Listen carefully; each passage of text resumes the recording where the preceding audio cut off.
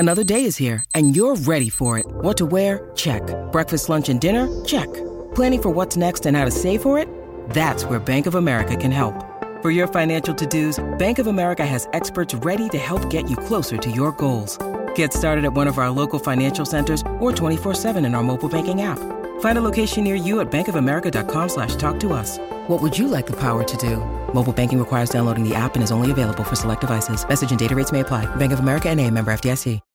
When you need mealtime inspiration, it's worth shopping Kroger, where you'll find over 30,000 mouth-watering choices that excite your inner foodie. And no matter what tasty choice you make, you'll enjoy our everyday low prices, plus extra ways to save, like digital coupons worth over $600 each week. You can also save up to $1 off per gallon at the pump with fuel points. More savings and more inspiring flavors make shopping Kroger worth it every time. Kroger, fresh for everyone. Fuel restrictions apply.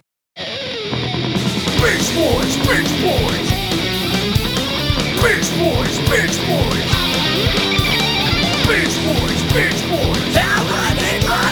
Bitch boys, bitch boys. Bitching the fuck out of shit. Binge Boys in your ears so hard right now. Oh, wow. How about that energy, Lon? I was like, I don't know. Gate. Hal, do you want to do a huge rail right before we start GarageBand? Or you were just like, I'm going for it. I've been up 36 hours. Hey, Lon, is the vein in my forehead looking like it's going to burst? Yeah, if you've seen Pump Up the Volume, you have a good sense for what Hal looks like in my window right now. Wait, Pump Up the Volume with Christian Slater? Yeah, it's just like intense, up all night, working the pirate radio station. Woo! Yeah. Oh, I've been up all night binging. Sleeves rolled up, maybe, pack of smokes rolled into the sleeve of one arm. Yeah, man. Sweaty as all get out. Yeah. Folks, my name is Hal Rudnick. Across from me, with his beard well-groomed, looking handsome as ever, Lon Harris. You wouldn't want to not have an update on exactly how I look. Oh, yes. Wouldn't Lon, be a show. Great to see you. What is that on your shirt? It looks like a barcode. It's not a barcode. It is a stylized view of, again, why are we talking about this? But it's a Twin Peaks shirt. It's the red room from Twin Peaks. Oh yeah, very cool, very cool. Listen, you guys enjoying this in Listenerland? I like to paint a mental picture for the viewers. I'm like Garrison Keillor without the wandering hands. Every week, the same exact thing we got to sit It's been a quiet week on Lake Wobegon. Oh, you remembered Lake Wobegon. Very good. I saw Garrison Keillor. I've seen him in person, I've seen that show, Prairie Home Companion, live several times. I had an ex who was a big fan, grew up with it in the Midwest. Yeah. Was very nostalgic for it. So we went to go see Garrison Keillor. This was before he was canceled, folks. Sure. We didn't know he was hurarassing young ladies. We just thought, charming avuncular gentleman from Minnesota. If we could wax on Prairie Home Companion for a moment. Sure. I was a fan of it because I listened to a lot of NPR. I saw the Robert Altman movie, Prairie Home Companion. I really didn't know about it until the Robert Altman movie. That was when I became aware of the radio show to begin with. I didn't know who Garrison Keillor was growing up because, from a big city, I'm sophisticated. Oh, sure. I'm a country bumpkin. I was a little too metropolitan for biscuit jokes and Lives of the Cowboys. All right, ketchup soup and all his inside jokes. So the Robert Altman movie. It's a little hit and miss. It's enjoyable. You got John C. Reilly in there and Meryl Streep and some good performances. But they were anointing someone to take over for Garrison Keillor, and this guy took over for him. I forget his name, and it was a Prairie Home Companion. And then the scandal hit, which was Garrison Keillor was a 70-something-year-old man stuck in his ways, and he crossed some lines. I don't want to apologize for him or anything. I don't know all the details. Why would you apologize for Garrison Keillor? Why would that even be a question? Why is that? That's not something anyone said you should apologize for. And I'm stating right here, I'm not apologizing for it. I didn't come into this with the expectation that you would apologize on behalf of Garrison Keillor. Lon, you're not going to make me apologize for Garrison Keillor. You know what? Stop now I think you should. Now I think maybe you should. Quit. Well, you know what? I'd like to apologize on behalf of Garrison Keillor. Okay, thank you. And the residents of Lake Wobegon. This guy took over for him, and then the scandal hit, and then they had to just jettison the name Prairie Home Companion, and they were like, oh, what do we call this show? This variety hour, this old-timey radio variety hour that was solely based on continuing the franchise of Prairie Home Companion. So they changed the name to Live from Here, I think it was called. And then the show, that spelled the beginning of the end. And that show eventually went the way of the dodo. And yeah, there is no more Prairie Home Companion. No more Prairie Home Companion. No more Live from Here with, I think it was Chris Deely. Chris Deely, not Chris Delia. And I'm not going to apologize for him either. You're not going to make me apologize for Chris Delia. I think you should apologize to all those 14-year-olds who got messages I would from Chris just D'Elia. Like to apologize on behalf of Chris D'Elia. Thank you, because he's never going to, so somebody has to. You know what's weird? Chris D'Elia, he was he got called out for creeping on underage women.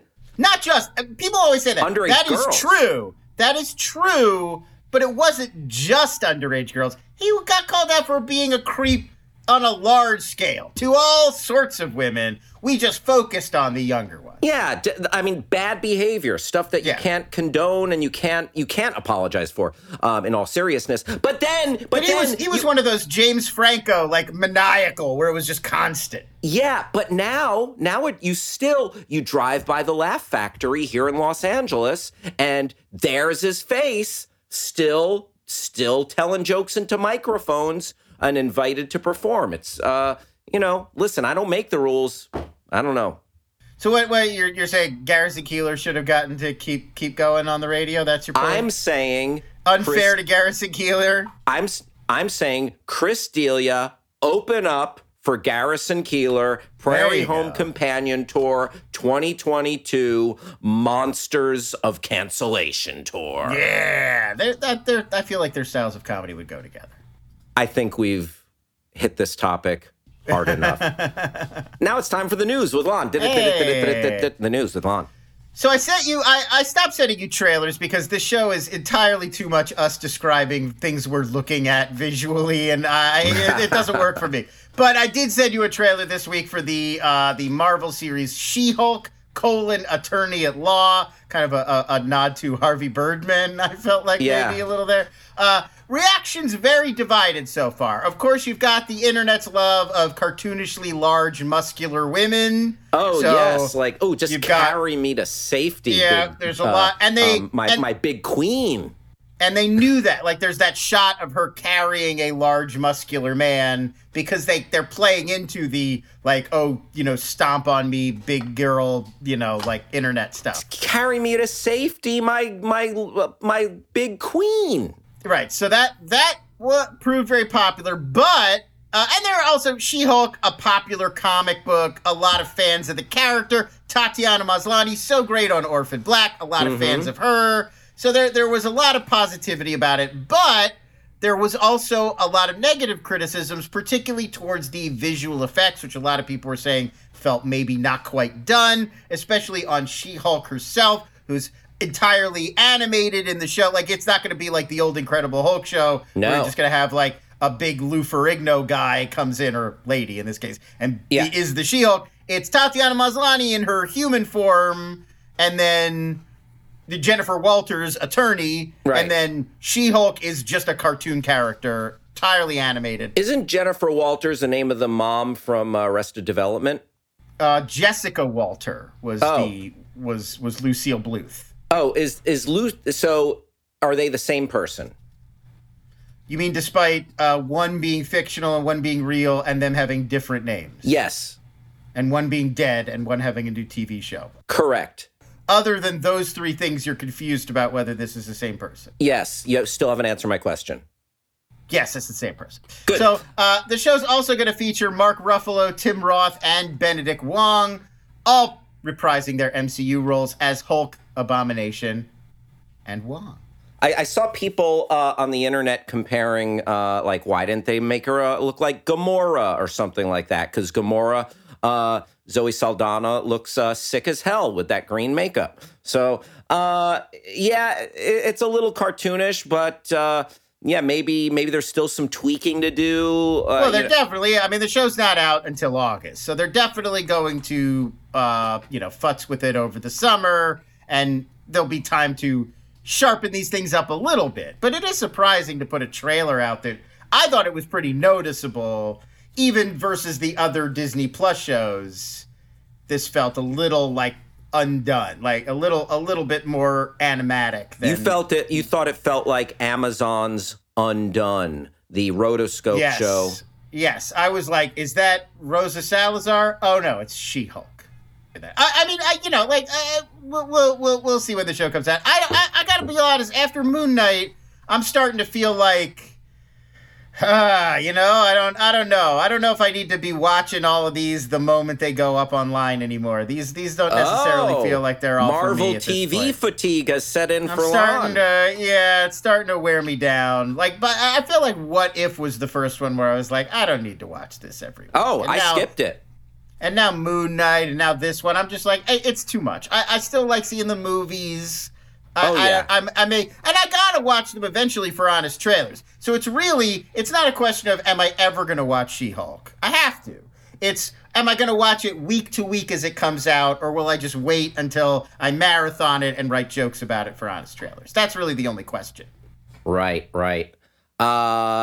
It's not the must-see viewing it was because we realized it can be a little bit hit and miss. Sometimes the storytelling is better from series to series. And even, I almost started to feel this way with, just to expand the conversation ever so slightly, with the Star Wars shows. I almost disembarked from Boba Fett, but then got back on board only when they brought the Mandalorian in to save the show and baby Grogu.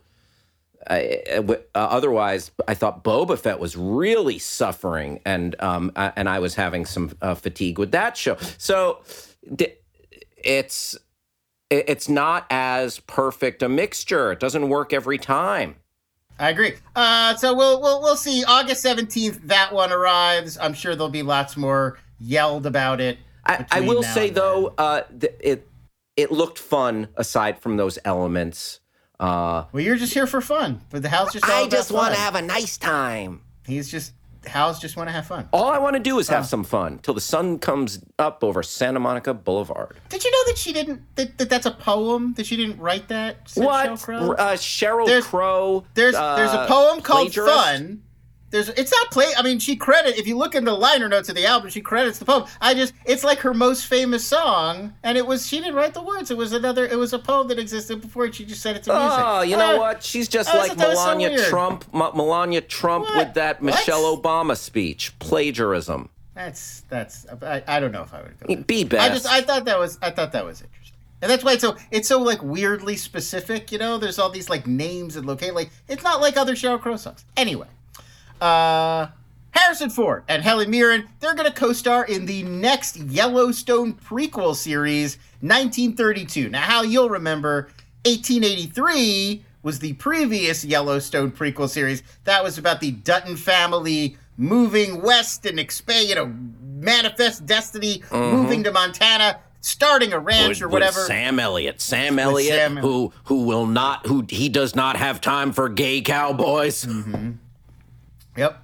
And then so that you have that one, and that I think this is going to be like that one where it's like a limited series. This isn't like it's going to go on for 8 seasons. Like 1883 is done. Oh. Sam Elliott has moved on to the next straight cowboy project. Yes. And so now we're going to get like this one-off in 1932. It's going to be the Dutton family still living in the Mountain West and, Prohibition, Great Depression, historic drought, dramatic time in the country's history. Indeed. Tom Joad, Grapes of Wrath. That's a little further to the south, but yes, the same period of history. You are correct. And, it's all Paramount Plus's attempt.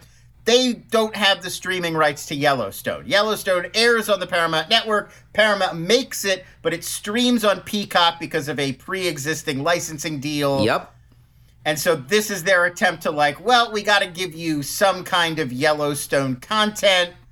We want you to join, the Yellowstone cinematic universe. So this is their attempt to like keep some kind of Yellowstone thing on Paramount Plus. There you go. And so Harrison. There I go again. On your own. What's my weakness? It's men. Men. Okay then. Yeah. Come on, you were saying. I'm sorry to interrupt with the lyrics to Shoot. So Harrison Ford is not playing any of his famous characters like Han Solo or Dr. Indiana Jones in this. Dr. Henry Jones Jr. I mean, Indiana Jones was kind of the adventurer nickname. I don't know if you go Dr. Indiana Jones. His PhD doesn't say Indiana Jones on it. It's Henry Jones Jr., please. A little decorum on our podcast. And Helen Mirren is not playing the mother of Deckard Shaw. Deckard Shaw. Queenie. Her name's Queenie. I don't believe so. I believe she's playing Queen Elizabeth II. Oh, but how great would an Indian Queenie series be? Damn it, Queenie, you didn't tell me there was going to be snakes. Yeah, there you go. There's like very geriatric archaeologists. Yeah, Red. Yeah, wait, is this Red 3? This temple doesn't have enough places to sit down. Like, kill them. Oh, shut your mouth and give me some champagne. Wait, so she's playing Queenie Shaw? I've lost the thread. Of this. I just want to see that. Why is Queenie Shaw in a temple? She's a thief. She's a jewel thief. She's not a treasure hunter. There's a very fine line between jewel thief and treasure hunter, Lon. There's not at all. Venn diagram often crosses over. There's literally no. Well, who's a famous jewel thief that also is an archaeologist? I don't know. Thomas Crown? You don't know. No, Thomas. First of all, Thomas Crown, art thief, Hal. Art thief. Okay, again, a very fine line. Hey, very famously stealing paintings, that Thomas Crown. All I'm saying is these guys are in it for the score. And if you presented a jewel thief with jewel thieves, it's like that, cat burglar all in black sneak into the museum after hours. Like that's the jewel, or like go to the fancy party but then sneak away into the room at the back with the safe. Like, that's the jewel thief. It's not Lara Croft going to, like, an Aztec temple and, like, solving a puzzle to, like, open a secret room. These are, you're getting your tropes very mixed up here. I think I would posit that depending on the size of the score, you might get a jewel thief in on the job in an archaeological This is why I would not hire Hal to write your next Red Notice, Netflix. It's going to be very confusing. No, but we'd address it. Like, Jason Statham would be like, I'm more of a jewel thief than a cave robber. And be like... A cave? I think I can rest my case after the phrase cave robber. What? It rhymes with grave robber? Cave robber. How can you rob a cave? You just described Lara Croft going into a cave. That's raiding. That's not robbing. You can't. It's a cave. It doesn't belong to anybody. Who owns a cave? Are the Goonies robbing that cave? No, they're just excavating. Who owns the tomb? The person who's buried in it, Hal. You know what? Tell us in the comments.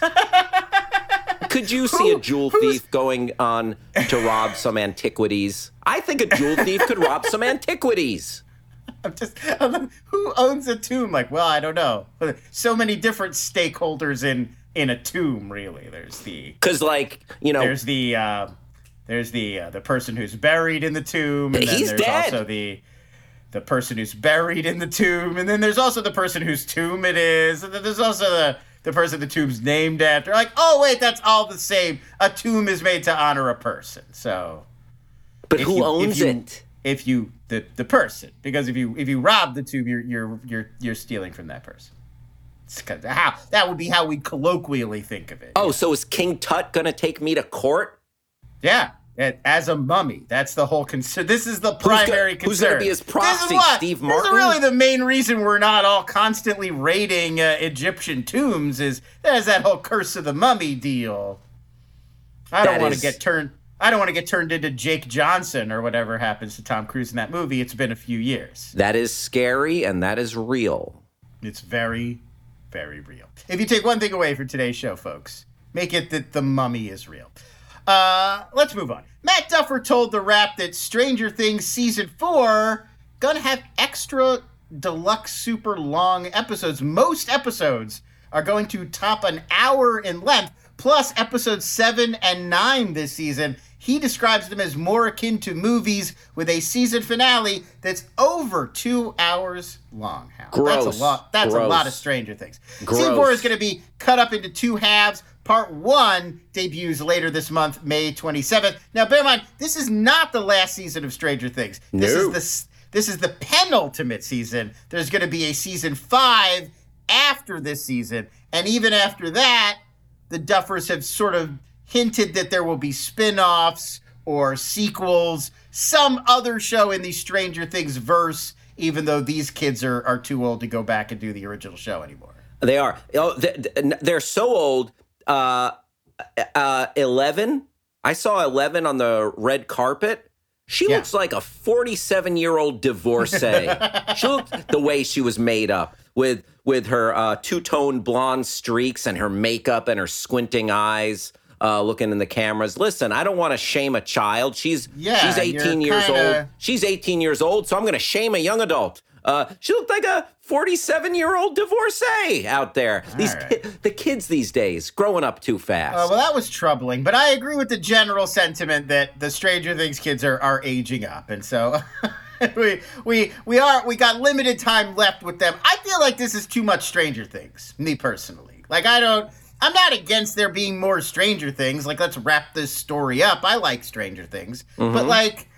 Do you feel like episodes need to be this long and there needs to be this much left? I want to go back to these kids on the red carpet. You want to go back to sexy children. Okay, all right. I'm sorry, I didn't mean to move away from how sexy and mature you found these teens. Let's go. No. I'm saying I don't like their outfits. I did not too sexy. Too sexy. No. Not at all. Not sexy enough. No, I you know what? I did not even put sexy in the equation. So what don't you like about the Stranger Kids outfits? Because I don't understand.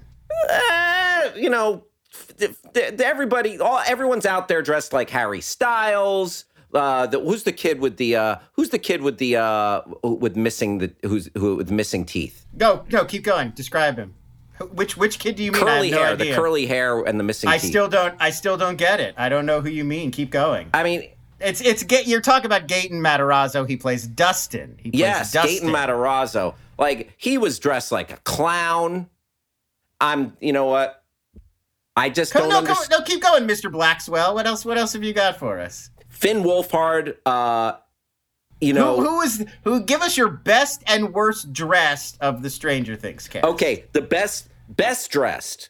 The outfit looked sharp and modern. The kid who is the dungeon master. Who I'm not helping you anymore. You got to learn. No, I'm kidding. It's I believe you're talking about I actually don't know. It's not Mike, right? Finn Wolfhard, Mike Wheeler. He's not the dungeon master, right? No. Is it Jonathan? Is it Will Byers? Is it the kid who gets Will Byers. That's the Noah, kid. Noah Schnapp. Noah Schnapp is Will Byers. That kid looked sharp. Finn Wolfhard looked trying a little too hard to look like Harry Styles. And Gaten Matarazzo, like, just looking like a two-toned clown out there. All right. Well, there you go. Hal rates the Stranger Things kids' fashion sense. Please hire me as your Hollywood stylist. Yeah, you should be out there for E, really, on the carpet, I feel like. You know what?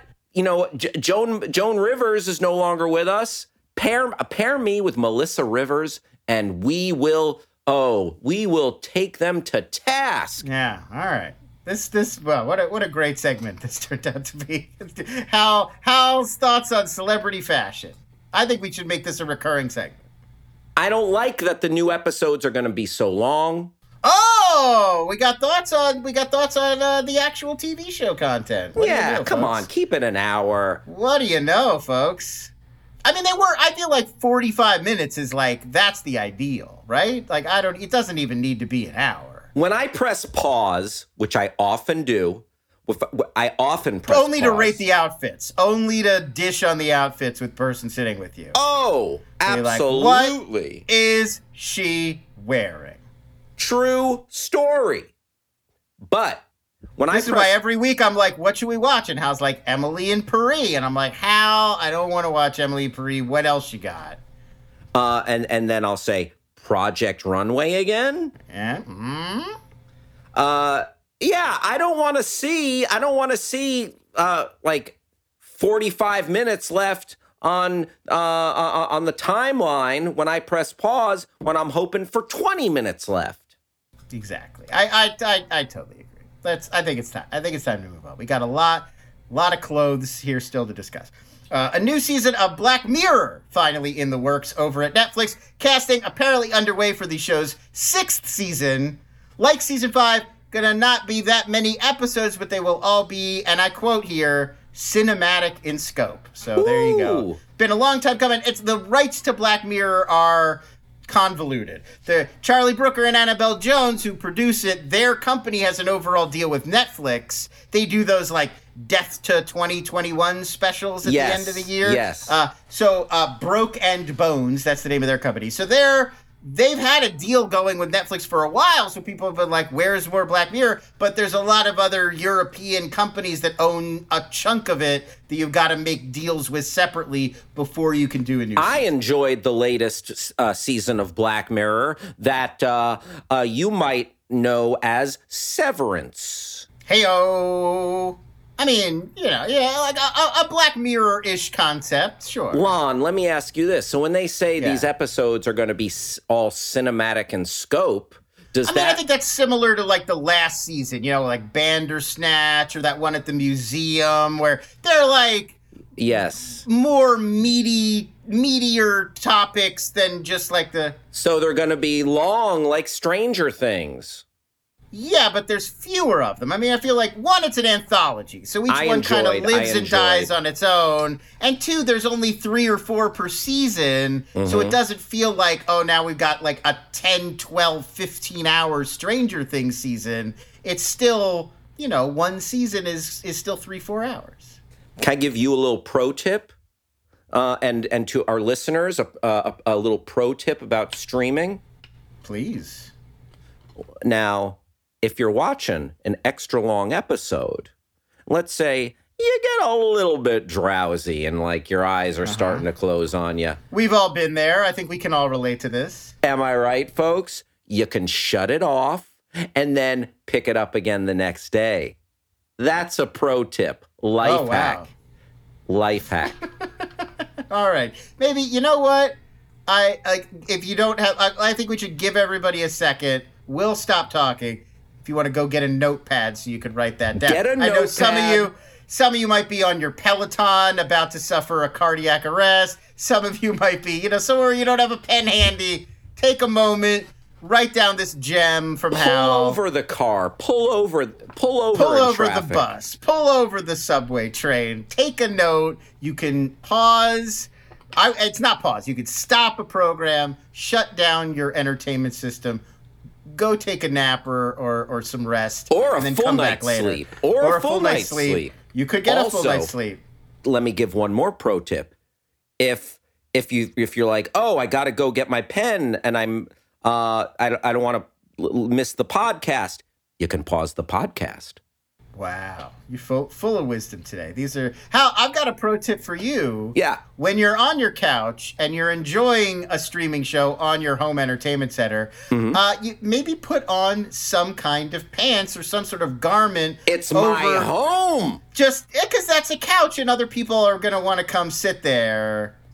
So I've been waiting for an opportunity to work this in as a recommendation. My home, my rules. As somebody who's been to your home many times, we can see the outline of where you sit on your couch when you're by yourself. And I say, oh, that's my spot. That's my spot. Okay. All right. I thought maybe this would be we'll take this offline. We can talk about this. Vanity Fair has a lengthy cover story. I was going to segue into this before because you started talking about Star Wars, but then I was like, I got distracted. Somehow I got distracted, so we're going to talk about it now.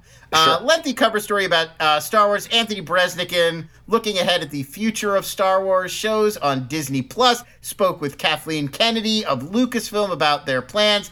We got, obviously the next Star Wars show, Obi-Wan on May 27th. Then we've got Andor later this summer. Then we've got Ahsoka coming next year. The piece briefly also discusses The Acolyte. That's the one from Leslie Headland, the Russian doll creator. Yes. That's coming, but that's way down the road. We're a year maybe or more away from that. Okay. That is interestingly set a century prior to the Skywalker era. So that's one of the things Kathleen Kennedy was talking about a bunch of this piece is that they're going to have to start to move away from the core timeline and characters that have made up most Star Wars to this date, because the lesson that she drew from Solo, the relative poor box office performance of Solo, was that fans don't like it when you recast. Like that, she felt like the thing that went wrong with Solo was people didn't like Alden Ehrenreich coming in as the character when he's so identified with Harrison Ford. So she's saying, because we can't recast all these roles, we're going to have to go outside the Skywalker era to keep the franchise going. That's proved a controversial thing to say online. I don't know if I believe that's why people didn't go see Solo. And I think that the Star Wars prequels, I mean, Obi-Wan we talked about, those are recast roles. Like, Hayden Christensen and Ewan McGregor weren't our original Anakin Skywalker and Obi-Wan Kenobi. True. So if that was the issue, then I think that would have been a problem. Like, where's Alec Guinness? But I don't know if you could have one without the other. So what I'm saying is we didn't realize, it helped us to realize that we want the OG cast members so much by having the taste of the new in the prequels. I feel like you kind of had to have that step to make us realize, like, oh, man, all I want is a little bit of old school Luke and Leia. I just feel like Solo was a infamously troubled production. Yes, they switched directors midstream. And they went, it wasn't just that they switched directors. They went from a beloved, like, among the specific community that they were aiming for, Lord and Miller are like do no wrong, beloved figures, and they fired them, and then they brought in Ron Howard, who is not seen as that kind of a figure. An old hand, friend of the studio head. Exactly. And I think that was a big factor in why people were maybe a little more muted. And also, I just don't think Solo's very good. Like, I think Solo's a disappointing movie. It's adequate. It's merely adequate. And I think word of mouth undermined it a lot, too, that people just weren't as into it. Anyway, that's a lot of the debate that's going on, is like, I don't know if I agree with Kathleen Kennedy there. But having said that, I'm very glad that we're moving away from everything has to be about one of the same 5 characters, or everything has to be on Tatooine. Like, I do think we should move on. She also indicates that the planned films from Taika Waititi and Patty Jenkins, those are still on the books. They're still official. They're still theoretically happening, but it doesn't seem like anything is immediately moving forward on them. Gotcha. So it's hard to say when they'll be out. Lovely pictures in that Vanity Fair article, by the way. But they were, some of them looked the colors so muted. I couldn't tell if I was looking at Star Wars pictures or set photos from Ozark. Have you seen the blue and green color scheme? Annie Leibovitz took those photos. Yes, famed photographer, celebrity and Vanity Fair photographer Annie Leibovitz. It made those Star Wars kids look like they're straight out of Ozark or the other Jason Bateman project, The Outsider. Am I looking at Darth Maul or El Cuco? Come on. Yeah. A question I'm always asking myself. Who are you scared more of? I mean, Darth Maul's not scary. And I know we're going to get, the cartoon guys are going to be like, he comes back. Half of him survived and comes back as a robot and fights Obi-Wan for the spice, or I don't know. I don't give a shit. A lot of buildup in that first movie, and then he gets, slashed in half. True. Lasts less than one movie. That El Cuco. Ooh, scary. I mean, you don't know who he is. He could be coming from anywhere. You don't know what El Cuco man. looks like. Very spooky. Yeah, very spooky. I'm going El Cuco. Netflix announced a new series of comedy roasts they're calling The Greatest Roast of All Time, or GROAT for short, G-R-O-A-T. Not a thing. I don't know why you would put that in your title. Close to GOAT, so they're calling it but GROAT. It's not. Close but to GROAT GOAT. But there's John O'Groats, a restaurant here in Los Angeles, but I've never heard the word GROAT. It sounds dirty. It sounds like I took a really hard golf ball to the GROAT, and now I can't walk right. Right in the GROAT. Yeah. There was a comedy duo, like a hip-hop comedy duo or trio that had videos on Funny or Die in the mid-2000s called Buckwheat Groats. Buckwheat Groats. Buckwheat Groats. Yes. I don't know, doing like that. What was that old Johnny Carson bit where he would hold the like the Karnak psychic. the Magnificent. Karnak. Thank you. Like he'd shake the envelope and it's like a groat. A balloon and a golf club. Are you trying to think of a Karnak joke in real time? No, I'm not. How's that working out? Not good. Not well. I was just trying to think of the name. Karnak. He used to wear like Karnak a big, the Magnificent. like a big like psychic, outfit. Like a big psychic, like a turban. Yeah, like an offensive, like today you would not do this. Yeah, he's appropriating some. It's like shaming. gypsy. He's appropriating a Romani culture. Yes. Anyway, moving on. Netflix announced a new series of comedy roasts called The Greatest Roast of All Time, or GROAT. I don't know why GROAT. The first subject, Tom Brady, but they're not going to record it until after this coming NFL season. I guess if he does a bad job, they can make fun of him. I think a timeliness thing. You wouldn't want to roast Tom Brady now because you want to know how he's going to do in the coming football season, I guess is the thinking here. I mean, the guy's resume is written. He's going to be on GROAT. He's already the GOAT. I think you could roast him. I just mean why you'd wait a year to film it, because you don't want to record it now and then it's out of date immediately because there's a whole football season yet to play. I suppose, but there's already such a body of work you could. Yeah, I mean, we all know what it's one of those things where the press release was already calling him like Mr. Gisele Bündchen or what, it's one of those things where all the marketing is going to be like, we're roasting Tom Brady, folks, you on board? But of course they won't. They're gingerly roasting Tom Brady, not really going for the jugular. They're not going to hit him for being a deadbeat dad to his first wife and kid. What's her name? Anyway, so this is interesting. Here's the part that I thought was interesting. This is only the first of a multi-roast deal they signed with Tom Brady. So he's on board for the concept. He's going to produce a bunch of these. I'm presuming there's going to be some kind of role for him in upcoming ones. Like he'll be on the dais for other roasts or... That's what I'd imagine. I mean, why else would you pay Tom Brady to stick around? Oh. I mean, is he going to be out there like, Peyton Manning, just getting in front of the camera that much more? Well, Tom Brady signed a high-profile Fox Sports deal, yeah. I was going to say that this is on top of his Fox Sports deal after he's done playing football, whenever that may be. He's going to become a movie in production called 80 for Brady, where a bunch of octogenarians are on a road trip to watch their matinee idol favorite, Tom Brady. Yeah, that is true. That is actually a real sports comedy film coming out.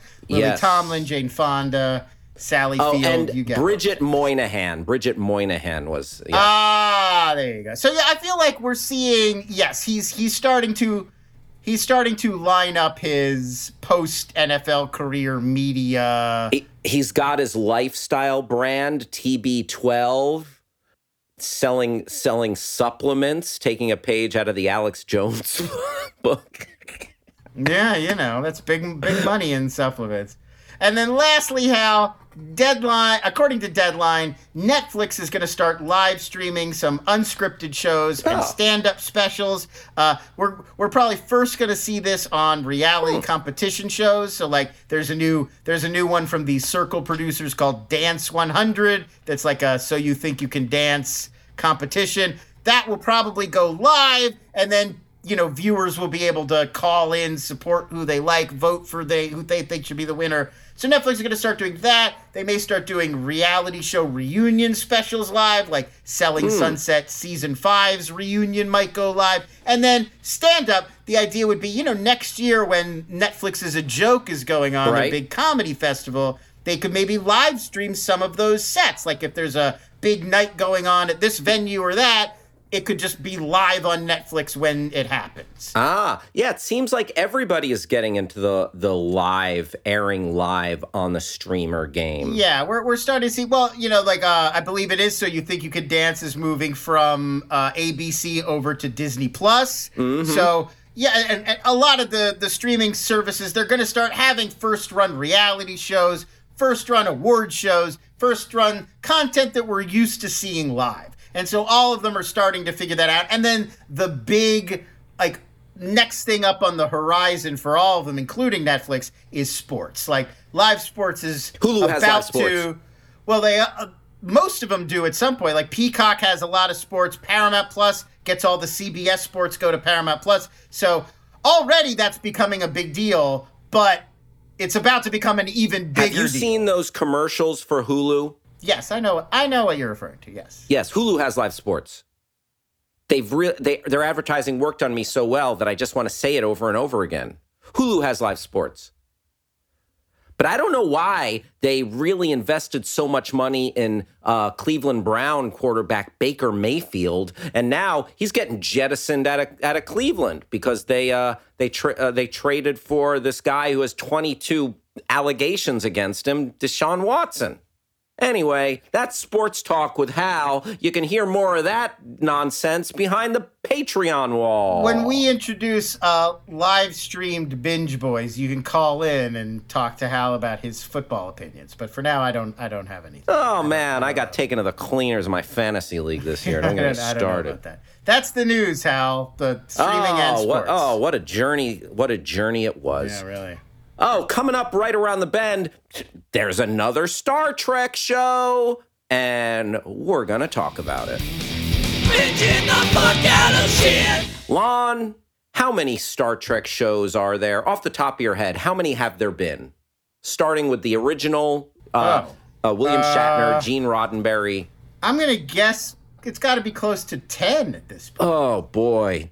I mean, well, I'll look up and get the real answer, but that would be my guess. I'm taxed just thinking about it. Let's go through. We'll go through them. The original series, you got Next Generation, you've got Deep Space Nine, you've got Voyager, you've got Enterprise, you've got Discovery, you've got Picard, and you've got Strange New Worlds. Now that's 8.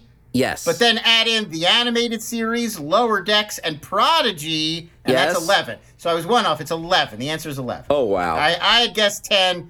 Strange New Worlds, the one we're about to review, makes it 11. Wow. And then all the movies and everything. Listen, to each their own. It's hard. I don't completely dislike it, but there's just so much of it. I'm a little overwhelmed simply thinking about it. Well, I only asked you to watch one of them, not 11. See, when you asked me to watch it, I took it as watch every Star Trek and every Doctor Who. Wow, that's a lot. That I understand that was a lot to get through.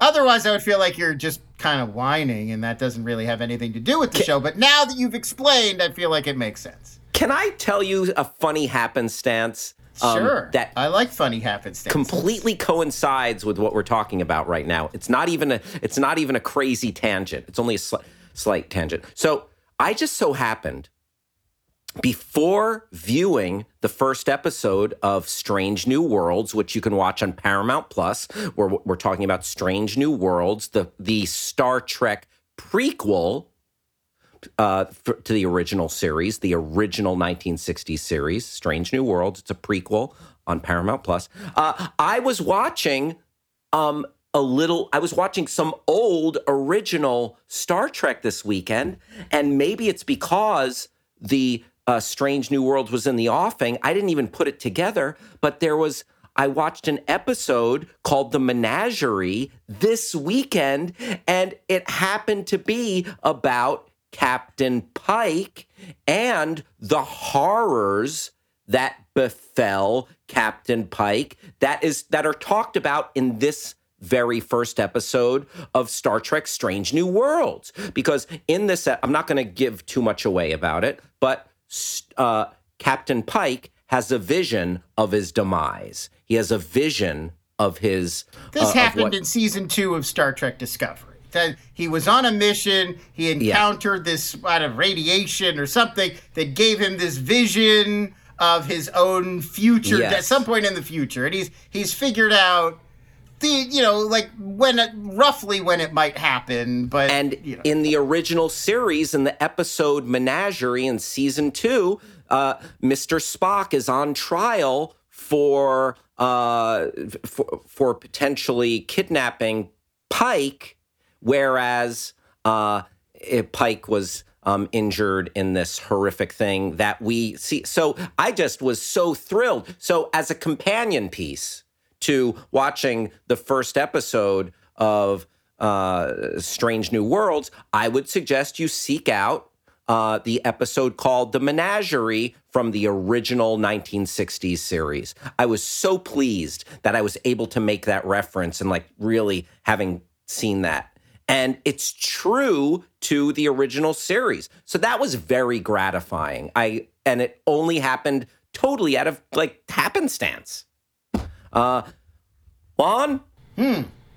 What did you think about Captain Pike and Rebecca Romijn? And I enjoyed this. I think that starting with Deep Space Nine, Star Trek started to become more like a modern, peak TV show, where it's long, overarching story arcs. If you watch Picard, which I did, it's a modern show. It's a whole season to tell one long story, that there's twists and turns, and I like that this one is back to the original show's format. It feels very much like a reboot of the original series or of Next Generation, where they're on an ongoing mission.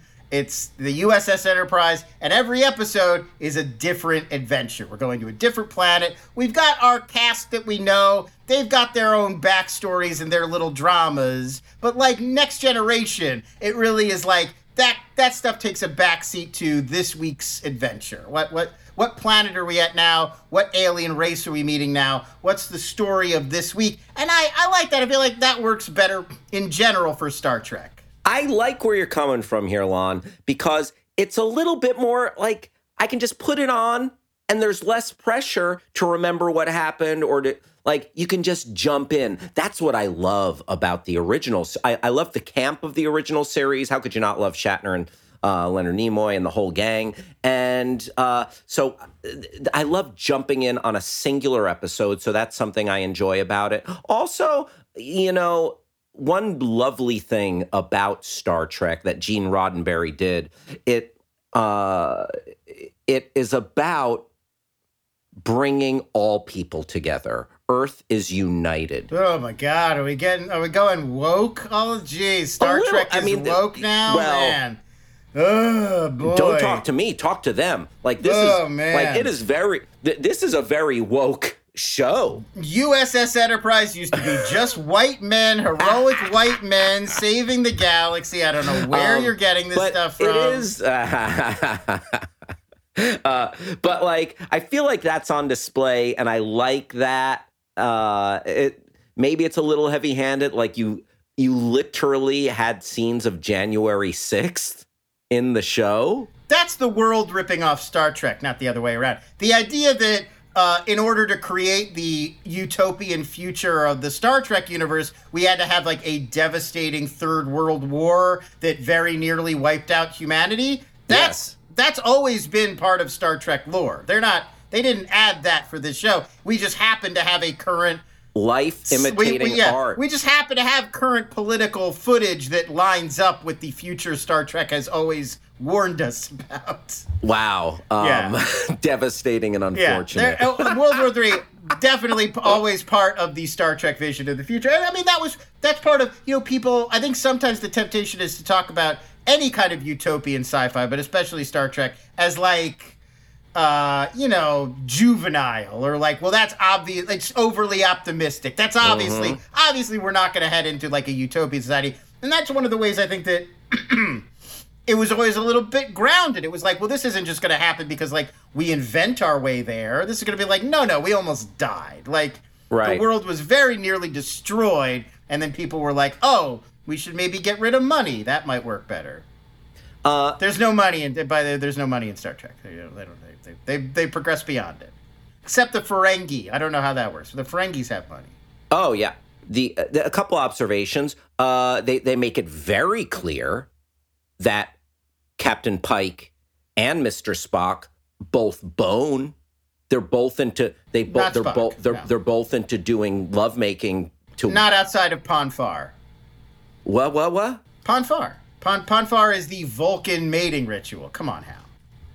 All I know is in this first episode, you've got postcoital Spock and Pike. That marriage was arranged. They have arranged marriages on planet Vulcan. Listen, I think you're misreading that scene a little bit. Call it what you will, but you had postcoital Pike and Spock. Pike to start the show, Spock after the credits, in the opening credits that came after the cold open. So all I'm knowing is that they are boning. And then one more thing. This is a weird gripe why is every alien race essentially human with one little glitch, with one little switcheroo? Because Star Trek originated in the 1960s on a TV budget, and they didn't have like, what are they going to do? Like, oh, this guy's made of pure gas. That's what I want. You just gave me what I wanted. They had like, okay, we've got an actor, and we have an hour to put him in some makeup. Maybe his face has some wrinkles in it. Like, you're very practical. I appreciate the answer. But because then it begs questions for me. I start asking in my mind's eye, wait, so everyone is created in the image of God? Or what is the universe? That's asking. Good. You're supposed to ask questions like that while you watch Star Trek. Oh, all right. You know what? Call me a convert. Call me a convert. All right. Star Trek Strange New Worlds is available on Paramount Plus. Correct. If you're interested. If you don't sign up for Paramount Plus, you can watch the first episode for free. That's what I did, folks. What a cheap bastard you are. I know. That's why you don't know about the Vulcan mating ritual of Pon farr, because you don't pay for Paramount Plus. You know what? You keep talking like that, I'll put a Vulcan death grip on you. If you learn just one thing from our podcast, if you take one thing away from the podcast today, it should be that the secretive Vulcan mating ritual is known as Pon farr. Do you remember when we reviewed these on Screen Junkies when they came out with those Star Trek fragrances? You don't remember this? We got a bunch of superhero fragrances. This one company decided to start doing colognes and perfumes that were like nerd scented, for the sophisticated nerd. And so there was like a Black Widow perfume and an Iron Man cologne or whatever. Oh wow! But then there was another set that was like, here's the Captain Kirk scent, here's the Klingon scent, and then there was one. The Vulcan one was called Pon farr. If I was going to get an entertainment related perfume, it would be one of two. It would either be Sex Panther. Mm-hmm. For it contains real bits of panther in it. Yeah. Yes. Or Britney. What's that? Britney Spears. I mean, she probably does have her own fragrance. That's what I'm saying. If I was going to get. Oh, I thought you were going to make like a funny joke like you would do on a podcast. Oh, no. Sometimes I just like to just say things that land with a thud. Got it. Folks, we also watched. Oh, yes. You're on the receiving end of most of it. Folks, we also watched Kids in the Hall. The Kids in the Hall are back on Amazon. The Kids in the Hall are back on Amazon. And you know what? I watched about 4 episodes, and I really enjoyed a lot of it. Oh, you pay for Amazon Prime. Oh, look at the millionaire here. I mean, I want that delivery. I want that free delivery. I see how it is. All right. Bezos, he'll pay. So at this point, these guys are in their 60s or so, and I feel like they really embraced that. If you're a fan of the characters, they revisit many of their old characters, and it's very satisfying. I thought they were aware of modernizing and, being up to the times, but they weren't controlled by it. But it was also, they allowed themselves to get that much more raw. Some of the kids in the hall are full frontal naked in this show. I felt like it wasn't like, oh, my old friends are coming back, I feel bad, I hope they're okay. No, they were very fun. There was a great spirit about it. If you're a Kids in the Hall fan, I would say watch it. If you don't know from Kids in the Hall, I would say watch the old stuff, watch the new stuff. There's a lot of fun going on here. Yeah, I thought it was great. It definitely feels like they didn't just come back because it was a payday. They had stuff they wanted to do. They had stuff to say. They've been gone long enough that they had new takes on these characters and these ideas. And so, it doesn't just feel like another cash grab. It feels like a real new season of Kids in the Hall that is up to the standard of the past seasons and was worth coming back to on its own. And I do like that the sketches are obviously written with the knowledge that they're old guys now. And yes. We watch... I'm going to just jump in. I feel like there's a lot of connections between this and the next thing we're going to review. Yeah, I wanted to say one more thing about this. No, but I think we could go back and forth. I hear you. I had the same thought. Please. Okay. They're both Canadian. The Pentaver. Now you said it wrong. I don't think it is. It's the Pentaverate. Thank you. You said it wrong, and it got me. Mike Myers, Netflix Pentaverate. Which is a show about a group of 5 men who control the world events, sort of like the Illuminati. It's Mike Myers coming back, and he's playing a lot of the big characters. It feels very much like a intentional Mike Myers coming up with a new Austin Powers style platform for him to clothesline all of his familiar kinds of comedy on it.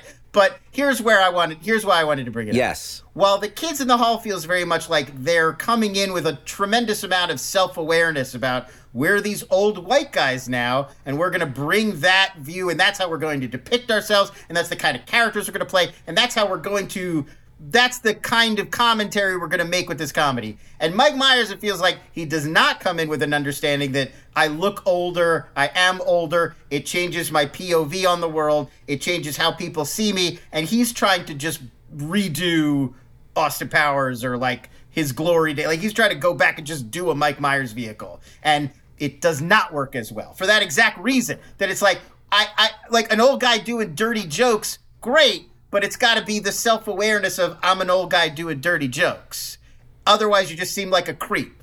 I felt similarly. Like, I went in with very low expectations for the Pentaverate, and I will say this, because it's like 26% on Rotten Tomatoes or something abysmal, and I was pleasantly surprised that I didn't want to stab my eyes out, but... to what Lon was saying, it does feel like he's not in on the joke sometimes. And I'll give you one perfect example. He references, so it's about this Illuminati type cult and the Illuminati that runs the world. And it also talks about conspiracies. Yeah, they're Illuminati, but nice. They're trying to change the world for the better by manipulating it behind the scenes. There's a lot of talk about conspiracy theories, and they bring up birds aren't real. And it just really irked me because birds aren't real is this fake send-up of conspiracy theories, but the characters were talking about it. I don't know if he just liked the reference, but I really got stuck on that. And I feel like a lot of it is, it's just... The bit is that character believes every conspiracy. So it didn't seem like they were in on it. So I think that character doesn't recognize that birds aren't real isn't real because he believes every conspiracy. But no one called him on birds aren't real. But would that have been funny if somebody was like, oh, that one's fake? That's the joke, is that he believes every conspiracy, even the ones that are hoaxes. Then I take back what I said. 5 stars. I don't get it. How else would the scene have played? Like, even I'm not saying, I don't know if Mike Myers knows that birds aren't real, isn't real, but that's the only way the joke works, right? Or no? Because what if the other character had been like, oh no, that one's fake? He would have been like, oh. Okay, but it made me question. No, it's not, man. Was he or wasn't he in on the joke? I do think, but I mean, to your point, I think, as satire, it lacks bite. So if you were to tell me in 2022 you're going to make a show about conspiracies and like there are references, that same character who references Birds Aren't Real references QAnon, and like if you were going to make that kind of show now, you would think you would have to have stuff to say about why these conspiracies threat or what the appeal of them is, or like you're in a world where now you're revealing that the conspiracies are true, and it doesn't feel like he's got anything to say about conspiracies. It really feels like this is a platform for Mike Myers jokes. And if you think about the kinds of jokes in Austin Powers, a lot of like wordplay or a lot of like visual gags, a lot of funny voices, a lot of catchphrases. It's scatological humor. Oh my God, so much bathroom humor in every character as like farting and burping and masturbating. And it's relentlessly like 90s SNL and that kind of sophomoric voice. Very much like a dad joke flavor, but where it's like hit or miss dad jokes that are coming at you. And like more miss than hit. And so that, to me, that was on watching this next to Kids in the Hall, it was like, Kids in the Hall, I just feel like there's a self-awareness that they have about here's where we fit into comedy today, and here's where we can make our sort of, here's where we can get the most value out of who we are and our voice. And I feel like Mike Myers, it was just like, what about I'll play 30 characters and now it's like an Illuminati type thing. And it's really just gags. Yeah. It doesn't improve the idea of like the Illuminati. It's like, because that's kind of well-trod territory. You had like an Illuminati, reference in Doctor Strange recently. And I don't feel like, the world is so big, like I don't completely buy like the way the Illuminati operates, the way it's set up. So the show's a little bit unwieldy in that way. Whereas Kids in the Hall, as Lon was saying, it's done with so much more awareness and precision. And one thing I want to point out about Kids in the Hall and just like their standing in sketch comedy, I feel like they've always been that much more aware. I had the real pleasure of when I was at Screen Junkies doing a lot more stuff. I got to work with Scott Thompson from Kids in the Hall on Doug Benson's Pitch Off. And Scott Thompson, he's a legend. He's one of the greats, member of Kids in the Hall, and one of the stars of one of my all-time favorite shows, The Larry Sanders Show.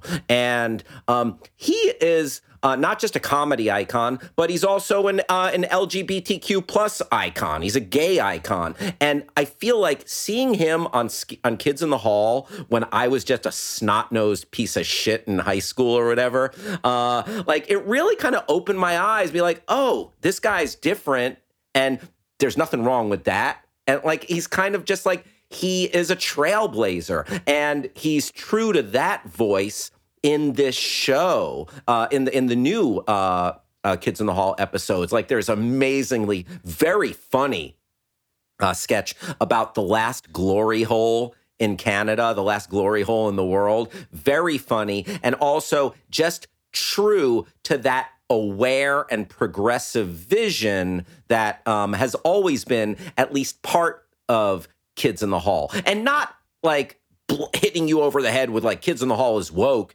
Oftentimes they're the opposite of that because they were just doing what they wanted. But whether they like it or not, they really just were ahead of their time.